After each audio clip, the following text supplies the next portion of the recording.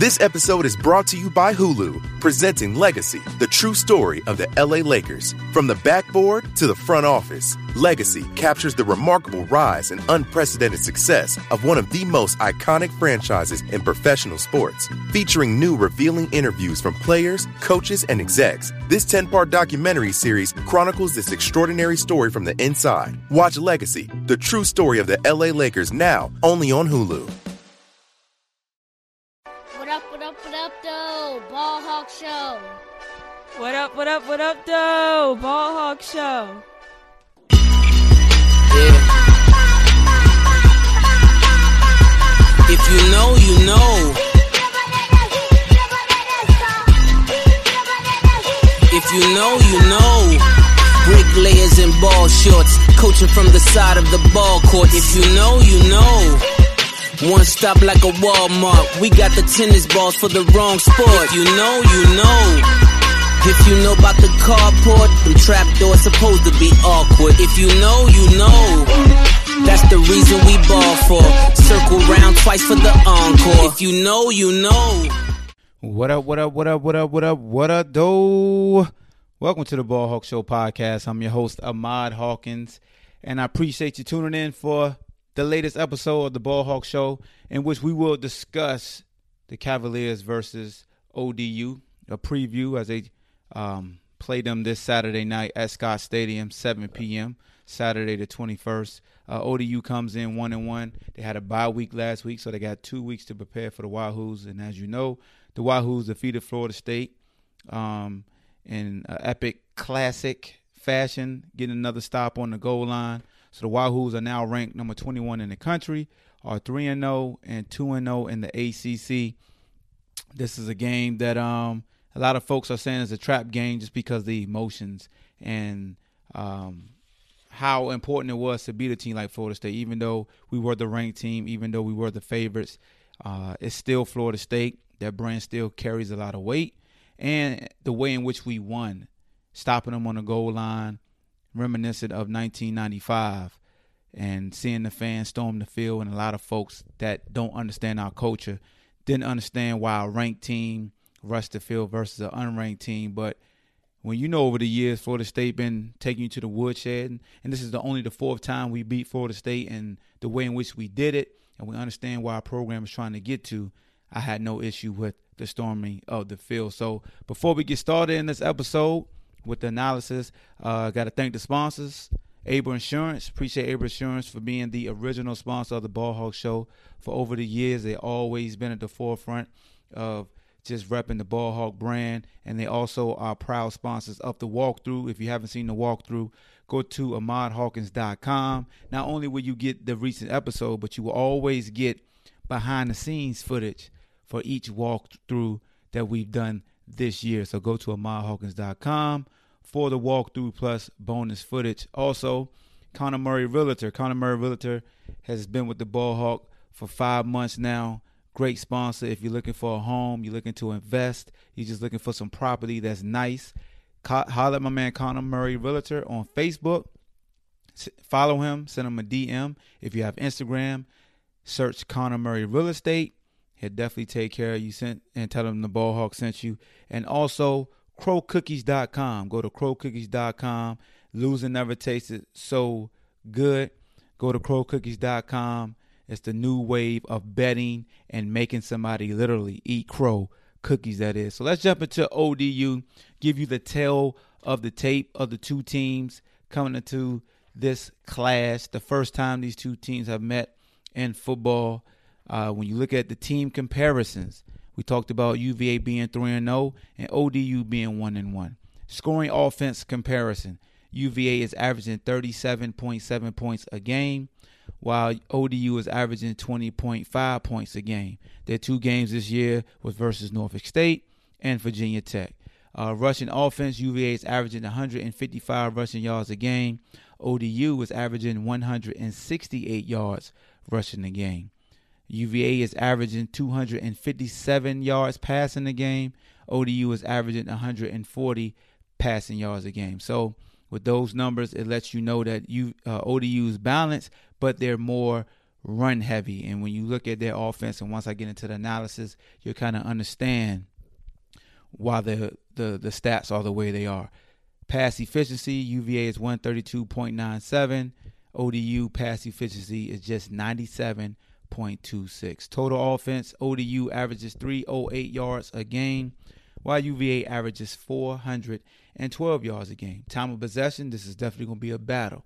UVA averages 36 minutes and 53 seconds time of possession a game, while ODU averages 32 minutes and 17 seconds. Flip to the defensive side, UVA is yielding just 18 points a game. ODU is giving up 26 points a game. Rush defense, UVA has been very good in the rush department, only giving up 78.7 rushing yards a game. Rush defense for ODU is fairly good as well. They're just giving up 100 yards flat per game. Pass defense, ODU is giving up 235.5 passing yards a game in 2 games. UVA in 3 games giving up 183 yards a game. Pass efficiency defense, UVA is at 111, while ODU is at 146. Total defense, ODU was giving up 335 yards a game, while UVA is giving up 261 yards a game. UVA is averaging 4.67 sacks a game. ODU is averaging 1.5 sack a game. UVA is averaging 9.3 tackles for losses. ODU is averaging 7. So, as you can see, just looking at ODU, for anybody that hasn't had an opportunity to watch them when they played Tech 2 weeks ago, or wasn't in the 757 to see them play Norfolk State, just watching them on film, the one thing that jumped out to me offensively about ODU is that they have a lot of team speed and they want to hit the edges. They want to get outside. They run jet sweeps a lot. It's like they have a jet sweep back, and then they have a back that goes downhill. Keyshawn Strong is a guy they line up in the backfield, in the slot. He moves around. He's a speedster. He return kicks also. Number 12, Lala Davis, who went to Heritage High School up in the Richmond area, close to Richmond. Here's a guy that can run downhill, one cut and go, has the breakaway speed to finish runs. He's the bigger of the two. He's 205 pounds, while Keyshawn Strong is 197. And then their quarterback, Stone Smart, is a junior college transfer, 6'4", 220 pounds. A bigger kid, not really a burner, but is very elusive, is strong, can get you the tough yards, and he's a dual threat guy. You have to account for him in the running game because he will keep the ball. They will run some speed option with him, and they run a lot of misdirection at ODU with a lot of guards pulling, open up natural cutback lanes for the running back. So the one thing about ODU is you can't let them outflank you. Watching the Virginia Tech film, Virginia Tech started in their wide tackle 6. They was getting outflanked. ODU was hitting the sidelines and getting chunk yards. Virginia Tech made adjustments where they brung down their safeties, bumped out a backer. Basically, it looked like our defense in a sense of they made sure they had a guy widest up the widest. So when you ran a jet sweep, you funneled it right back into your scraping linebacker. And once they started doing that, they deaded anything ODU tried to do. And once ODU was forced to pass the football, it wasn't the same. They operate off the running game. If you could take away the running game, you probably take away 70% of their playbook, in my opinion. Now, don't get me wrong. The running game can still come into play with their quarterback making plays with his legs, spreading you out. They will go 4 wides, and he will have design quarterback draws. So the one good thing that fans should understand that can give them some ease is that our defense is going up against Bryce Perkins every day. You got RJ also being a demo for their quarterback. So he's not going to be as tall as ODU's quarterback, but he will be that much faster and quicker. So that will help with our ability to come to balance and really take away the strength of what they're trying to do. As far as receivers, they have Kuma, who was at Virginia Tech, and he transferred. They got another individual also that's from Virginia Tech. I just forgot who it was. It'll come to me. But Kuma is a bigger receiver, has good hands, runs solid routes. Not a true fast twitch guy, but he's a 50-50 ball receiver. So, we got to be on the lookout for him because they will just throw it up to him. He has 89 yards on the season, 31 yard long. Talked about Keyshawn Strong. He's tied as far as receptions. He has 7 receptions for 33 yards coming out of the backfield. So, as you can see, if we go through Stone Smart, he's only attempted, well, I guess that's pretty good. 53 passes in 2 games. That's basically 26 passes a game. So, they want to keep him between, 25, 26 and under.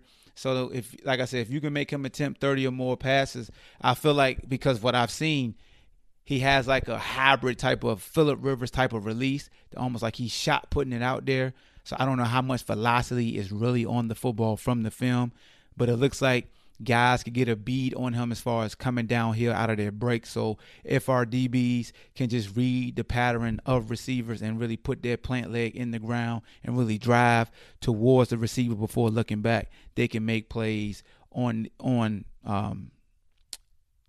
stop routes and outside cuts. So that's what I see with ODU offensively. Now defensively is the kicker. So defensively, they run a hybrid type defense. You may think it's a 4-2-5. It may look like a 3-4. It may look like a 3-3-5. But basically, ODU is going to have 5 defensive backs in the game at all times. 2 linebackers in the traditional linebacker spot. They got 3 traditional defensive linemen, but they have a bandit defensive player. And he can either line up at defensive end. He can line up at outside backer. So sometimes you get the 4-2-5 look, like you will see with our speed group, like we show versus a Miami, Georgia Tech, and Virginia Tech. Or you could get a true 3-4 look because, they'll bring an extra back in and sub one of the defensive ends out with their bandit. Or they give you a straight 3-3. And most of the time, I feel like they're in a straight 3-3-5 look in a sense because they only have really 3 true D linemen. Juwan Ross, who's a D tackle, and Jeremy Miser are the 2 D tackles that's going to be in the game at all times. But their bandit guy, Marcus Haynes, is 6'4", 210. I'm going to say this again. He's 6'4", 210 pounds. He's basically a strong safety / outside linebacker. All right? And then if I could find their other DN, I thought I had him circled. Got DN, D tackle, D 1, 2, 3, 4, 5, 6, 7, 8, 9, 10. Okay, so yeah, it's basically, I was right. Basically like a 3-3-5 because they have on at least this chart that I have 2 D tackles as a starter, Marcus Haynes as a DN. So basically, yeah, it's a 3-3. Wait a minute. How they got him listed as all janky? Anyway, no, Keon White. There we go. That's the other DN. He's 6'4", 267. So if you see the difference right there, Keon White, 6'4", 267, number 6. You got Juwan Ross and Miser as the D tackles. And then you got Haynes as a 6'4", 210. And this defensive coordinator that they have came from East Carolina. Bennett had a couple other stops.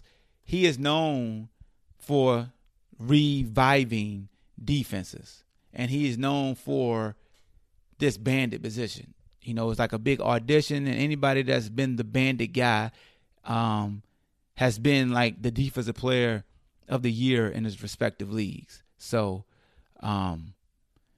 that's why to me their defense is where they feel like they're going to win games just because of their defensive coordinator. And what's his name? Blackwell? Yeah, David Blackwell. He had stops at East Carolina.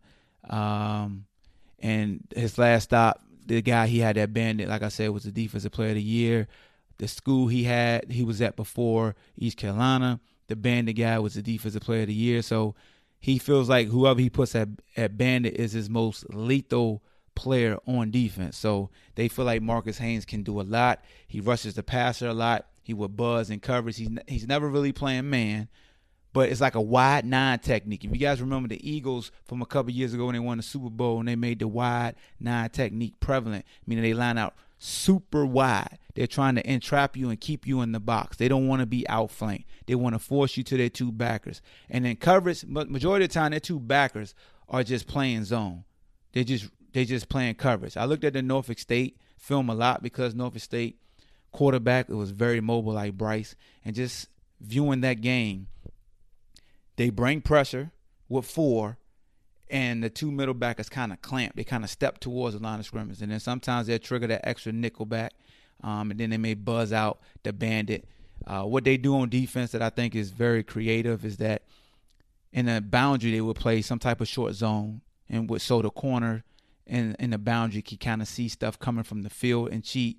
And I feel like it goes against the philosophy of most offenses. Most offenses love to drag, for some reason, from the field to the boundary, because you want to run away and get to the short side of the field. What I've been liking about coaching now, anytime we run a mesh route, it's coming from the boundary to the field. So if they're going to play short zone to the boundary, and if you notice Assis versus Pittsburgh, Assis versus Florida State as well, we come in tight and we run a mesh route, and we come right underneath the backers. And if the backers don't press up, we allow them to get to the tackle, and we throw it to the receiver so he can come out the back end. And what you do is you have some type of deep route combination, and it almost turns into a shield, because when the DB is in man and they're checking the receiver, or if they're playing some type of soft cover 4 zone, the receiver is in the path of the defensive back. So when the mesh route comes underneath the two receivers to the field and the corners see it and they stop their feet, the receivers know to start blocking now. We used to call that a shield route. It was like you were just running straight down the field, making it look like you was running a go route, and you never looked back. You just looked at the DB, and once he sank his hips to rally to the ball, you stopped your feet and started to stalk block. So if they're going to run that combination coverage on the back end, I feel like we could definitely have an advantage, for the simple fact is this. Anytime that bandit drops in the coverage, he's zoning. So he's going wide, curl flat. The linebackers, if they see a mesh guy, they're going to get their eyes on him and they're going to buck him. They're going to come up. So if we could run a mesh route from the boundary, so we go three receiver, 3 wide with a tight end to the boundary, and you get a mesh route coming under, you send the tight end straight up on a seam route, right? But you have your slot guy, whether it's Joe Reed, whether it's TK, anybody, Chapman. Sometimes we run straight up at the seam also, so you have mirror seams, and then you have that mesh route coming from the backside. Or once they start to show that they may start bucking up and hitting the mesh route, what you do is you take that field size slot receiver and you press him up 10 yards, and you just have him just dog the dig, meaning you'll start a speed in cut and then you'll hook up right over the ball. Now you're putting a lot of onus on both safeties, because if you send the seam route up, the safety's principle is to say you have to remain on that hash. So if you got a tight end going up the hash, the safety has to stay there. If you run that ball, just a ball hook, meaning you go 10 to 12 yards and you hook up right over the ball, that front side safety has to make a decision, because now with that route that I talked about, Joe Reed, whoever the slot can run, very outside, if you put a guy like TK or Chapman out there and you run a skinny post, is the safety going to help that field side corner? Because most corners are going to expect post help on the wide side of the field. So you could basically put that field side safety in no man's land, and now you're going to make these linebackers make a decision to adjust. Are you going to just keep backing up because we're sitting down 10 to 12 yards behind you, and now you have Bryce Perkins with the ability to press the line of scrimmage and get 7 to 8 yards or make you miss? So it's a lot I feel like we can do. Also, we can still go trips to the field, continue to run our smoke screens that we were doing last game, our swing passes as well, just for the simple fact we can outflank them. Now, they do have an extra DB to the field, right? And sometimes he will sit in the short zone. But with that being said, if I'm not mistaken, their bandit is actually, and I could pull up the film right now, their bandit, I think, is actually in the boundary. I want to say he stays in the boundary a lot. But it's just so many ways I feel like Coach Anai can scheme up this offense. And, of course, we want to make sure we can run the ball as well with downhill runs. And it has to be quick hitters. It can't be a lot of movement, because they're pretty quick and they get a lot of penetration in the line of scrimmage. Let me see if I can find that bandit. You know, this is why I do a live show. I mean, I record it, but I'm live. Oh, that's goal line. They didn't have the bandit. So, yeah, the bandit is in the boundary because number 8 will come in and play some bandit. That's he in the field. No, he's in the field. So they got him to the field right here. This is just in trips. Oh, yeah. So on the film I'm looking at now, they basically, Norfolk State has a formation like similar to what we have with 3 receivers, 1 tight end, and 1 running back. And you start off in trips in the boundary, and you motion a receiver across the formation to the field. And when we came over, they had their extra defensive back in the boundary and the bandit to the field. But when the bandit rushed, they had the safety playing the slot receiver from basically 12 yards off. So we run a lot of quick out cuts, like speed outs, arrow routes from the slot. That could be just 5 yards and run. So there's a lot of things we can do offensively, I feel. But, it starts up front. And I think we definitely have to establish the running game. But Coach Anais had a very good game plan. Like the first series of every game has been phenomenal. So if he keeps that up and really make them think, I think they're going to play a lot of man because they're going to want to get pressure on Bryce. They're going to have to use their linebackers to spot Bryce. So it's going to force them to play a lot of combo zones and mans. To the field, I feel like they got to play man. If they flip and start playing man in the boundary and zone to the field, I feel like we have enough savvy route combinations in the boundary that will definitely put them in the bind. But it's going to be a tough game starting out because they have that extra week of preparation for UVA. So the first 3 series, it's probably going to be some things we haven't seen before or some things that they really upgraded on. Like I said, because of the added preparation, anytime you come out of the bye week, your first 2 or 3 series should definitely be flawless. And if it's taken away from you, it's a confidence killer. So if we can really force them on a 3 and out in at least one of the first 3 drives, if anything, keep them from getting points. They're going to come out with a wrinkle, maybe a trick play here and there. If they come out with a trick play, just make sure it doesn't generate points. And I think we should be fine. I think we really get out on the squad. They're going to continue to fight. I like what I see with them defensively, and I like what I see with them offensively. They have a lot of team speed. They just want to outflank you on offense. And can you make Smart you have to make him be accurate, consistently accurate. Corral him in the pocket. He's a guy that keeps his eyes down the field also, so he's not like the Warren Mary quarterback to where as soon as he tuck it, he's not going to look up. No, this guy was a junior college All-American. He can throw the football. He just has a funny release, an awkward release, but they've been limiting him to 25 to 26 passes, and that's even being down versus Virginia Tech. They were still staying true to what they do, and they want to run the football. They feel like they can outflank you, outthink you, and their conditioning is better than yours. They feel like by the 4th quarter, you'll be done. So it's going to be another chess match. Coach Nick Howard's been doing a great job, and defensively, their defense is similar to ours, in which we bring in an extra defensive back majority of the game, and we have our backers playing defensive line and running around. That's the same thing they do. So it's almost going to be like looking in the mirror this game. It's going to be a fun game. It's going to be an entertaining game. It's youth night, so hopefully a lot of young people could come out. I know another late start is tough for people coming from out of town, but I definitely appreciate you guys for tuning in. Hopefully I didn't overbore you with the analyticals and the X's and O's. A lot of you say you enjoy it, so I just want to kind of give you guys my foresight of what I think could happen. Not saying it will happen, not saying what I say is right, but just if I was coaching what I would try to do versus that defense. Defensively, I would try to do what I've been doing, just continue to be very educational, very smart in the way that we rush the passer. Understanding that we can't really try to get up to the upfield shoulder of the quarterback. We got to press the line of scrimmage and make him stay in the pocket. See if he could climb the pocket. What Bryce been doing better this year is climbing the pocket, meaning stepping up. This guy wants to really get out in the C gap. He wants to always escape either outside the tackle or between the tackle and the guard. He really slides up the pocket to throw when you keep him in the A gaps. That's when he really tucks it and runs. So if you could kind of dictate that, and that may be a tip that you can use to say, hey, we just keep him in the A gaps and give him a gap. We know once he tuck it there, he's gone. But Bryce, will actually slide. He will slide up and reset and let that thing go in the 8 gap. So it's the Ball Hawk, man.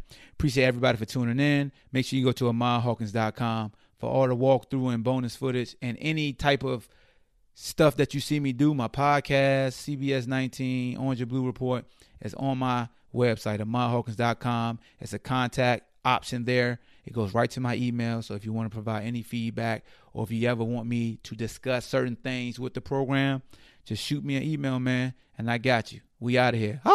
Ball Hawk. I want the whole world spin my record. Cheryl, the Hooded Styles, check game, stay free records.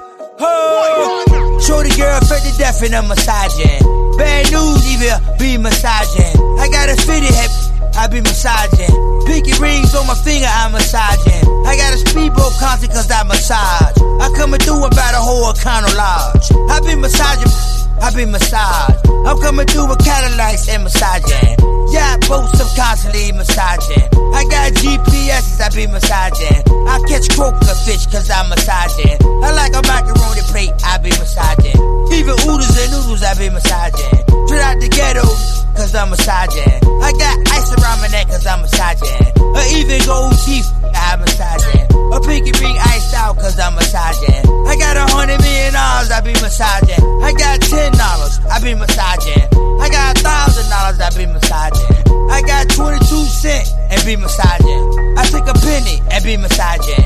I tell shorty girl fat, I be massaging. Your big cute, I be massaging. I be massaging, I be massaging. I got a GPS steering wheel massaging. Whole share road chain be massaging. I got a Uzi, I be massaging. I got a 12 gauge pump, I massage. I got 100,000, I massage. I ain't broke, I be massaging. I stay paid, I be massaging. I stay late, I be massaging. I hit the pool all night cause I'm massaging. She wanna come through loaded and massage. Whole team, we massage. Bad new party constantly massage. Ain't no joke, I be massaging. Even the bacon and eggs, I be massaging. Polo shirts, Chateau Adidas, I be massaging. I love you, sweetie cake. Spin my record, let me give you the game. On how to get rich. Take a penny and flip a penny. Then 40 billion. Why? I be massaging. What? Car steering wheel. I be massaging. The whole label of the Stay Free Records in the VA. Oh, we be massaging. Let's have a money shot.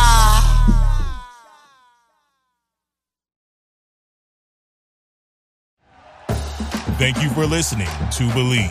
You can show support to your host by subscribing to the show and giving us a 5-star rating on your preferred platform. Check us out at Believe.com and search for BLEAV on YouTube.